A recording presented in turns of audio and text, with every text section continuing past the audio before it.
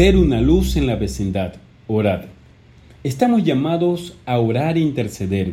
Es un compromiso que adquirimos en Dios el poder estar en comunión con Él por medio de la oración. Ese diálogo, ese espacio con nuestro Creador y exponer no solo nuestras cargas, sino también gratitud, exaltación, honra, gloria y honor. No nos desanimemos. El desánimo es parte de la vida cotidiana. Sentir desánimo no es malo. No reconocerlo sería una mala actitud. Sin embargo, debemos de mantenernos animados frente a lo que se puede hacernos desanimar. ¿Qué puede desanimarnos a la oración? Preocupaciones. No estar bien con alguien, no estar bien con Dios. Crisis financiera, familiar, congregacional. Una oración no respondida. Cuando la respuesta a una oración es no o no por ahora, podemos perder la esperanza. Lamentablemente, algunos creyentes dejan de orar por completo. La falta de oración, la sensación de que usted no puede agradar a Dios. No es fácil enfrentar todas las situaciones espirituales que nos roban el gozo y las energías. Los problemas están presentes. El autor nos expone de la existencia de los problemas que son parte de nuestras vidas.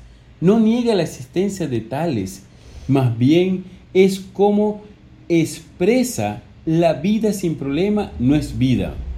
Pero al mismo tiempo el autor expone en el versículo 18 que él tiene la certeza que estos problemas presentes no se comparan con la gloria que han de venir del Señor. Hay esperanza y confianza que vendrán días incomparables a lo que estamos viviendo el día de hoy. Entonces, el tiempo de cuarentena, el tiempo de la pandemia, hacia los problemas presentes, hacia los problemas que han pasado y los que vendrán, ya que estos son momentáneos. Toda la creación gime. Génesis 3, 17 y 18. Y al hombre le dijo: dado que hiciste caso a tu esposa y comiste del fruto del árbol del que te ordené que no comieras, la tierra es maldita por tu culpa. Toda tu vida lucharás para poder vivir de ella. Te producirá espinos y cardos, aunque comerás de sus granos.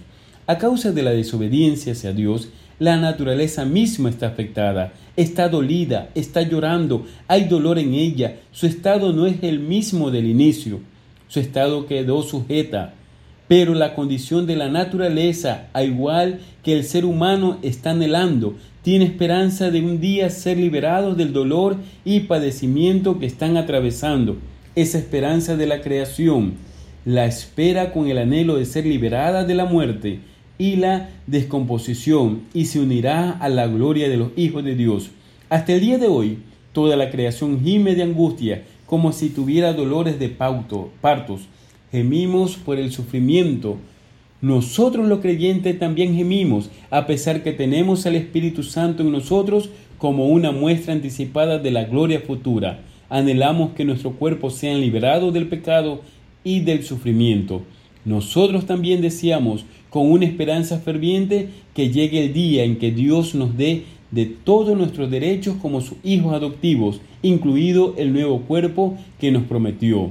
Pero el Espíritu Santo intercede por nosotros y gime con nosotros. No estamos solos en este tiempo de dolor, de padecimiento.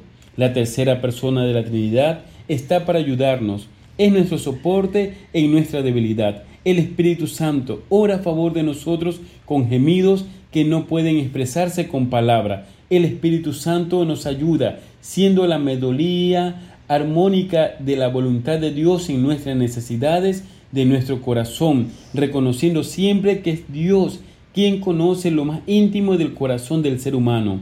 Jesús intercede por nosotros. Oremos con confianza. El autor nos anima a acercarnos a Dios con plena certeza de que Él nos escucha a través de su Hijo Jesucristo. Tenemos esperanza mientras estemos aquí. No podemos pensar que el sufrimiento es para toda la vida.